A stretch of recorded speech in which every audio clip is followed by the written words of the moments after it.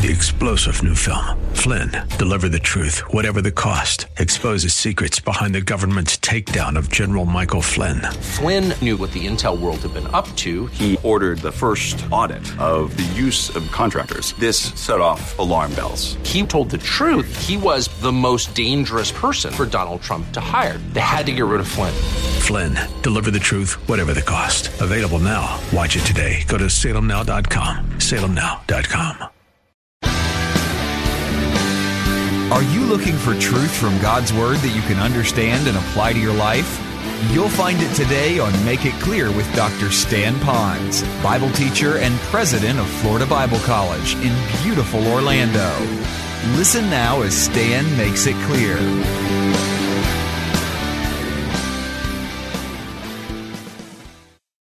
Struggle that really goes on in the hearts and the lives of many of those who know Christ as their Savior, where they'd hear the person just crying out unto the Lord to restore them. It reminded me of the words of even David, who, great man after God's own heart, still had failures in his life, and yet he would say to the Lord, Lord, restore unto me the joy of my salvation. He didn't say, give me my salvation back that I lost. He just says, I want the joy that's within my salvation, and he wanted to have that back. And as I think about that, I believe that today's message will greatly help you if you'll get a grasp on this. That it'll not only help you for yourself, but it'll also help you as you begin to disciple others. Now let me quickly say that today's message is really coming from a portion of Scripture where Paul was speaking to those who already knew Jesus Christ as their Savior. So if you've trusted Christ as your Savior, this context of Scripture we're going to cover is directly related to you and perhaps some of the struggles that you have. Now, I was one of those that did not get saved when I was very, very young. I was a 16-year-old kid. I wasn't real bad, but I knew that I needed Christ. And when I came to faith in Christ, something new began within me. Almost immediately, there was a love affair that I had for God's Word. Perhaps it was because I've never had a Bible and I didn't know God's Word. I knew it was out there and I knew Bibles were there, but I didn't know it. But from that moment on, I really wanted to know God's Word. There was a sense of settledness, knowing that I was going to heaven and that my sins were paid for, and that I can't even explain this. There was this knowledge that God was real and Jesus was real, and more than a theological, historical figure, he was real to me, although it was very vague, like a new friend I was trying to make, but I didn't know. And so at the very beginning of this, I have to tell you that there was a lot of joy, a sense of growth and a passion for the Lord. Almost like my struggles with that area of my life were over. And so I was really on a real high. But shortly thereafter, as I was seeking the Lord more and more, the reality of the nasty here and now began to set in. I trusted Christ on a Thursday night. And on Monday, when I went to high school, back to school, I couldn't wait to be able to tell my friends that I came to know Christ as my Savior. And I was smacked right in the face with the words of some of my friends that said, well, where are you going when you die? I said, heaven. And they said, where is heaven? I said, well, it's out there. And then they said, oh, it's kind of like the fourth dimension. And then they went on for an hour mocking me and mocking my new belief. And so again, that rattled me enough to begin to cause me to maybe not question my faith, but to understand what was going on. And so you'll find that new believers have that momentary euphoria, and then after that they start really wobbling in their faith, and that's when they need someone to come alongside them to accurately teach them what's going on the inside, which I'll explain in just a moment. And then there are those who, as you become older in the Lord and maybe much more mature, you find yourself really hungering and thirsting and panting after the Lord. You really do want to live for the Lord. That's what really brought you to that maturity, and you're growing. But the longer you're abiding in the Word, the longer you're really hungering and thirsting after the Lord, you're finding that the battle becomes even more severe than it was before, that there's inner conflicts. The more you want to do good, the more you see yourself as depraved and wicked and feeling like, I just can't make it. What is wrong with me? There's something going on inside of me, and you struggle with that. And some almost, because of their heart and that old nature, and of course Satan, they almost give in to that struggle, that they're dealing with the struggle more than dealing with the one who will relieve them from the struggle, because they haven't been taught properly what I trust you'll be taught here today. And then there are those of you who maybe are outside the faith that are listening to me, and you're looking at those who you've heard say that they have trusted Christ, that they're Christian. But then you look at their life and you say, how can they be a Christian when they do certain things that are just not right? And yet at other times they're going to say, but I am a Christian. I really did trust Christ. These are the folks that have what I call an up and down Christian life. In a sense, that's not entirely inaccurate, because all of us as a Christian will have up and down. But as Charles Ryrie says in his book, and he does it so well, he says, while we go up and down, that little chart ought to still go up more and more and more. So we go up, but we go down a little less. Go up a little higher, go down a little less. And then as we're still going up, but we still struggle. That's why I caution Christians against looking at another person to try to say, oh, they must be a Christian. Look at how good they are. I could look at some people that are involved in the cults that really embrace what we might call godly or a legalistic lifestyle and say they must be Christians by how they live. We can't do that. Or we look at another person who says that they're a Christian. They don't look like a Christian. They don't act like a Christian. They don't talk like a Christian. And we look at them and we say, well, they must not be a Christian. They may just be having a King David bad day, we might say. And that doesn't mean that they're not saved. It just means that the snapshot of their life at that moment indicated that they were acting like someone who had an old nature that really wasn't saved. So God didn't call us to be fruit inspectors. He did call us to be Christians who are growing in our faith. So today, I titled the message, The Battle That's Inside of Us, so that maybe you'll understand how you can help other people. And those that are unsaved, they could also understand that Christians, they're not perfect, they're forgiven. That's not to say that we're to continue in sin that grace may abound, but to deal with this thing biblically. Now, I'm saying all of that I just said because in the context of Scripture, we're in the section of Romans that's often referred to as sanctification. That means being set apart for the glory of God and a purpose that He has for us. So it's a progressive sanctification. We've covered in Romans chapter 6 a lot about sin and what it does to us and how we ought not to yield to that. And then in the beginning of chapter 7, we talked about how that when we trusted Christ, we're really dead to the law. But now we're in a section of Scripture that deals with all these concepts of the inner conflict. So if you have the outlines I've provided for you, you might want to get them out with your Bible, because I want to take you through some of the points. Now, we will go through it expositionally, but I'm giving you an outline that is not an expositional outline necessarily, to help you understand about the battle inside of you, especially if you're struggling with that battle where you feel like you're just not winning it. And in other days, you're wondering how come it's going so well and how we might help you with it. So let's begin by talking about two natures that we have two natures. The first point will be that when you trusted Christ as Savior, you get what is known as the new nature, or the new man, we might say. So it's the new self, and I like that term, the new self. So if you've trusted Christ as Savior, you have the new self. Now, at the same time, when you're born into the world, you receive what I call the old self. So that's the second nature. The old self actually comes before the new self. So when you're born into this world, then you get the old self. When you're born again into God's family, you get the new self. You're all inside of you, and now you choose what you're going to do with each one of those and how you're going to yield to them. And we'll talk more about that in a moment. It's almost like you're schizophrenic. Two commentators, I don't know if they copied from one another or not, alluded to the Dr. Jekyll and Mr. Hyde kind of thing that goes on inside of you. I like to relate maybe to more of me when I was a kid. They used to have a commercial on television. You remember the Certs commercial? They said it's a breath mint. No, it's a candy mint. No, it's a breath mint. No, it's a candy mint. And then they said, no, it's two mints in one. Well, in a sense, that's what's happening. Is it the old nature? No, you're not just old nature. Is it just the new nature? No, it's not just the new nature. You're actually two natures inside of you, and they have this big struggle that's going on. So we need to know that there is a conflict that goes on between it. And that's what we're going to be covering today. And that conflict is something that Paul alluded to on more than one occasion. You'll find the old nature, the new nature mentioned in the book of Romans. You'll find it alluded to in 1 Corinthians chapter 4. But he also talks about it in a conflicted way in Galatians chapter 2. So let me read this to you if you don't mind. Galatians chapter 5. And it goes like this.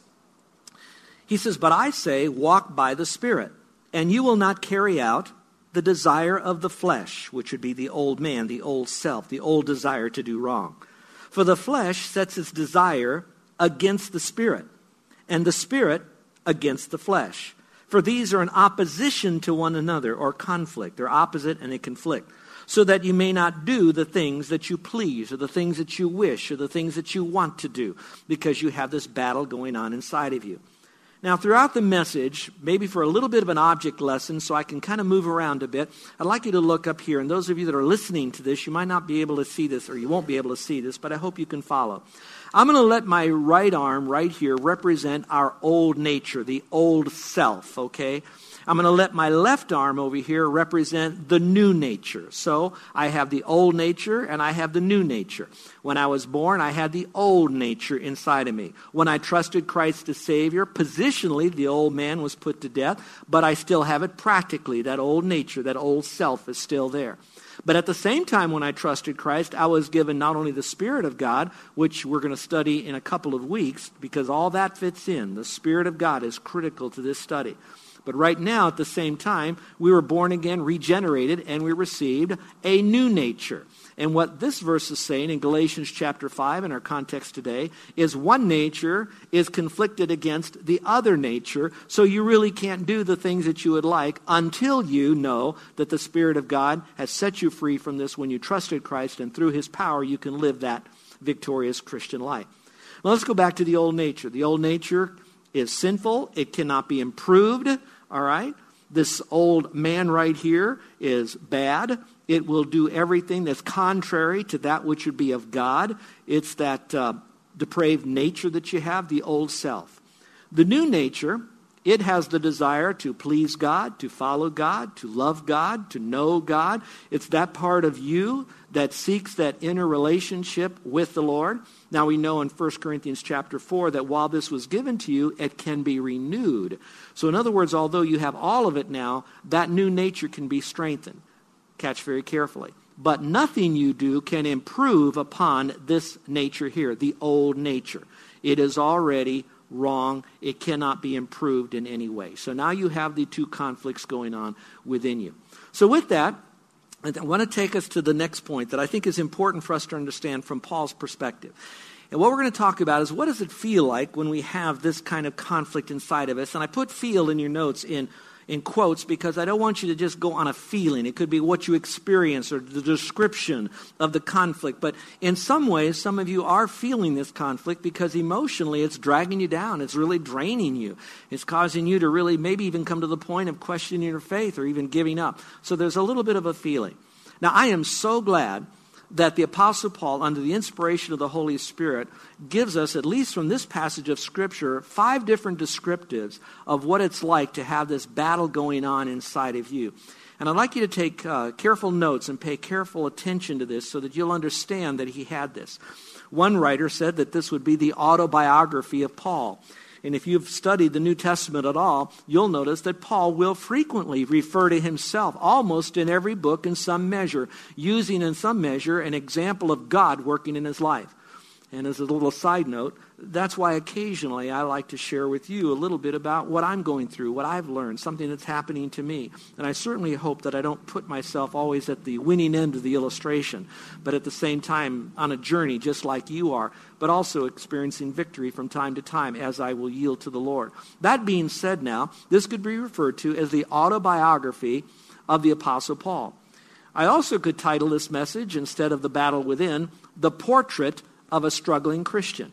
And maybe some of you could even say this is the portrait of me when I'm going through this conflict that's going on in my life.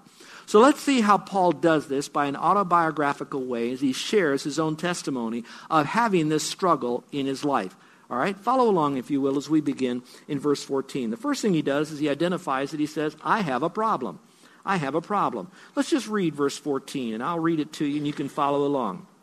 He says, for we know that the law is spiritual. Basically saying by that is that the law is good. It's spiritual. It came from God. It has good teachings in it. It is spiritual, which means it's only by the Spirit of God that this law could be fulfilled. But he says, but I am of flesh, sold into bondage. So his problem is saying that even though I've trusted Christ as my Savior, we know that in context of other places, he says that sin still has a tremendous hold on me. So let me just ask some of you a question. When you trusted Christ as Savior, some of you know that you were really wrestling with an enslaving iniquity that you had. Some of you might know what it was. It could have been bitterness. It could have been greed. It could have been moral impurity. But something that was really almost a besetting sin in your life. Now, when you trusted Christ as Savior, you had that momentary euphoric, boy, I'm so glad that I'm saved, and I really love the Lord, and boy, do I really see how bad this is right now, but I'm so much focusing on the Lord that right now I'm not paying as much attention to the greed, the moral impurity, or bitterness, and you can name your sin in there, whatever it might be, and you're dealing with that. But then now you think, well, now that I've trusted Christ, I no longer will be bitter. I will no longer have moral impure thoughts. I will no longer be greedy. And yet you find yourself still struggling with that. Going back to when I introduced the message, you might be thinking, well, then did I really trust Christ as Savior? Now you add to that some improper teaching from 2 Corinthians chapter 5, you will find that people will hammer that. And I'd like to show you this verse to let you know that even though you've trusted Christ, you still will have that bondage of sin capability because sin is so strong. Turn, if you will, hold your place here, but turn to 2 Corinthians chapter 5. Just turn there very quickly. It's not in your notes, so I wanted you to see this. And many of you might even have this underlined in your Bible. So if you will, follow along because it's such a rich verse.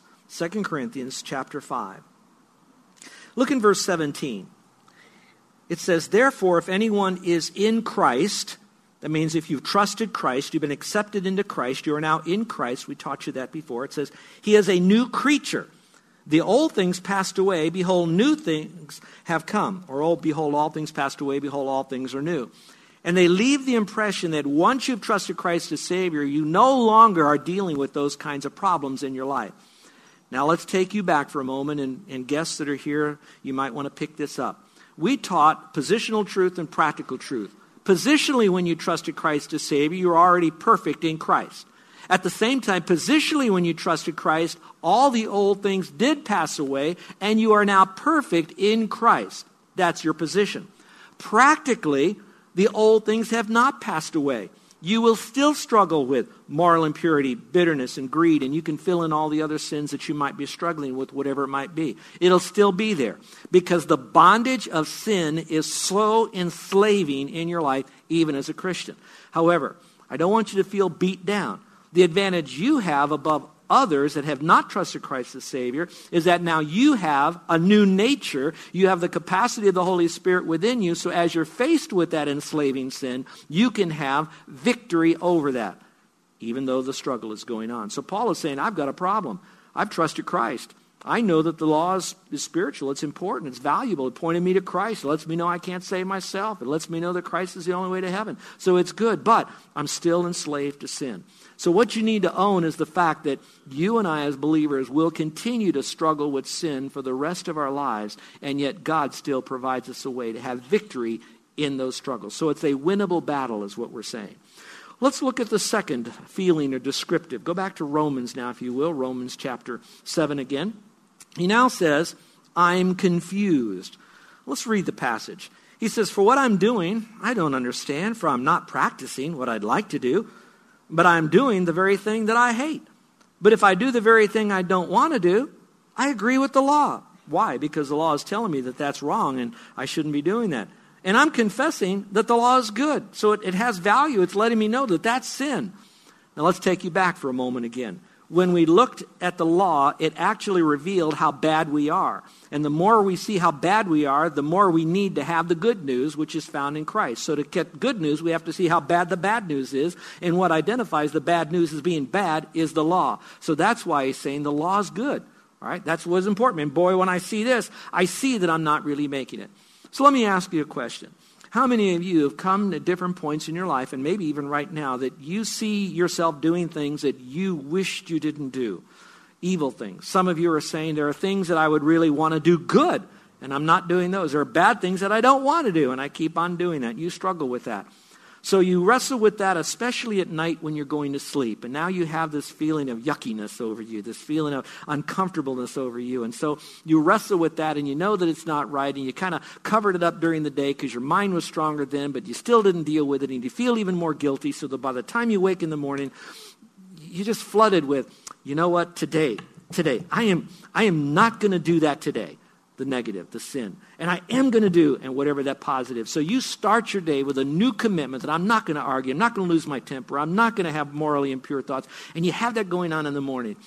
And you commend yourself for that. And there's nothing wrong with that. That's a good thing. You wish to do that good. We all want to do the right and not do the evil. But then we find that during the day we still struggle with it.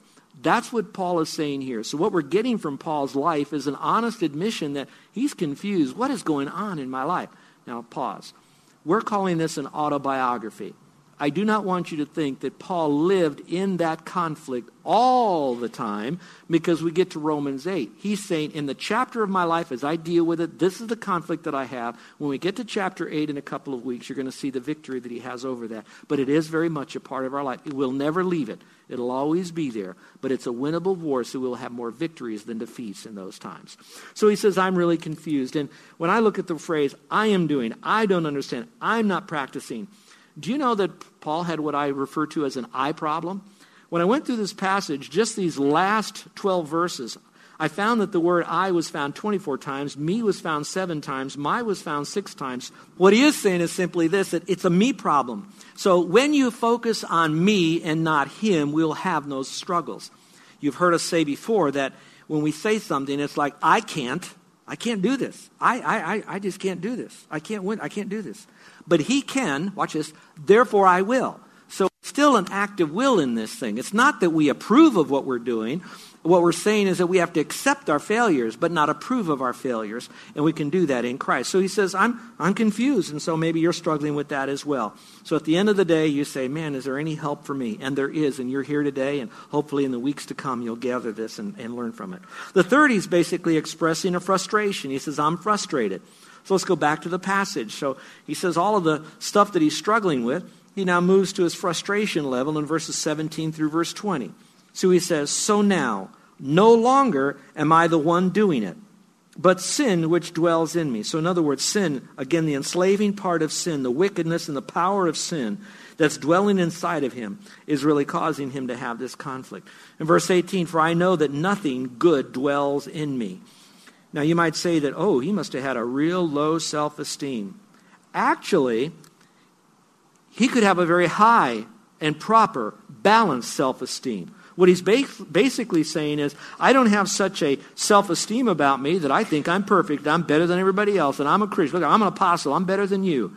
He doesn't have such a low self-esteem that he says, I'm no good, I'm a worm, I'm a nothing, and then he leaves it there. He has a balanced self-esteem that says, in of myself, no good dwells within me. Evil dwells within me. At the same time, he says, not I, but Christ who lives in me. So with those two things going on, he has a balanced self-image.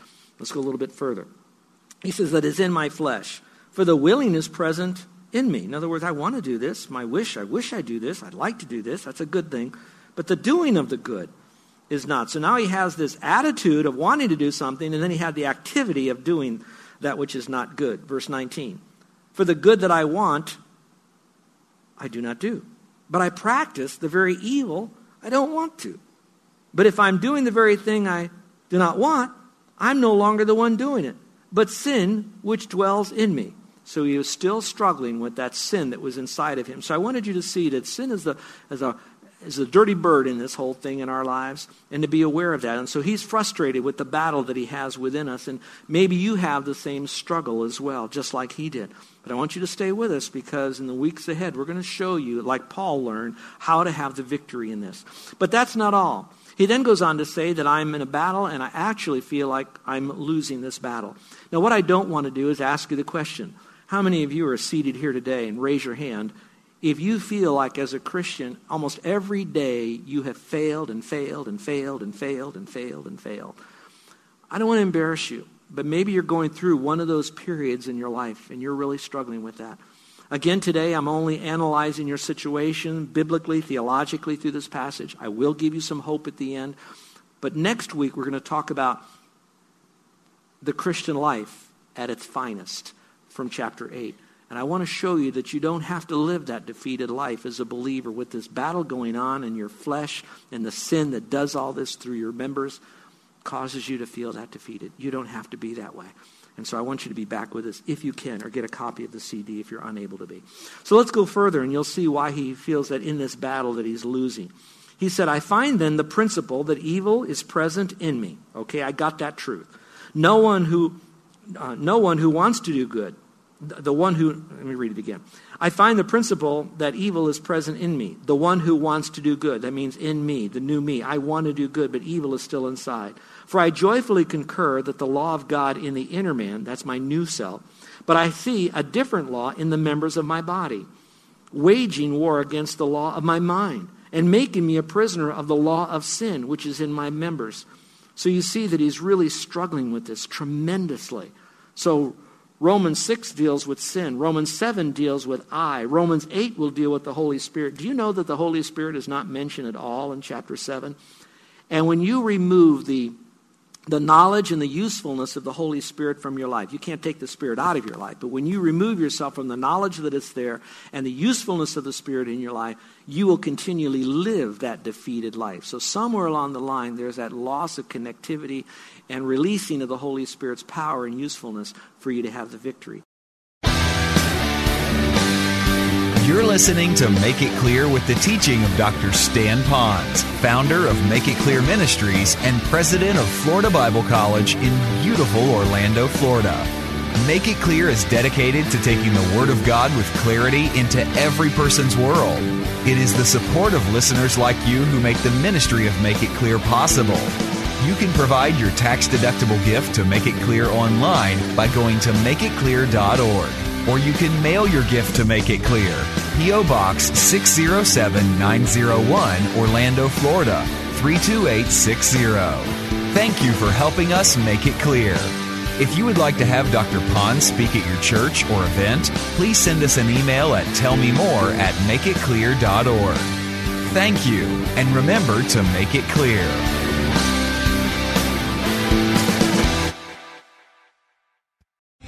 Three-star General Michael J. Flynn, head of the Pentagon Intelligence Agency, knew all the government's dirty secrets. He was one of the most respected generals in the military. Flynn knew what the intel world had been up to. He understood its funding. He ordered the first audit of the use of contractors. This set off alarm bells.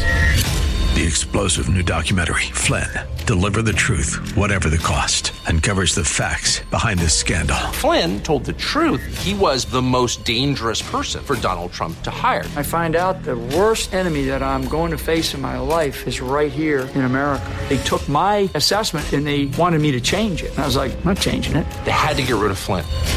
With in-depth interviews, archival footage, and never-before-seen personal records of the man behind the headlines. I just felt like I was drowning. Flynn, Deliver the Truth, Whatever the Cost. Available now. Watch it today. Go to salemnow.com. salemnow.com.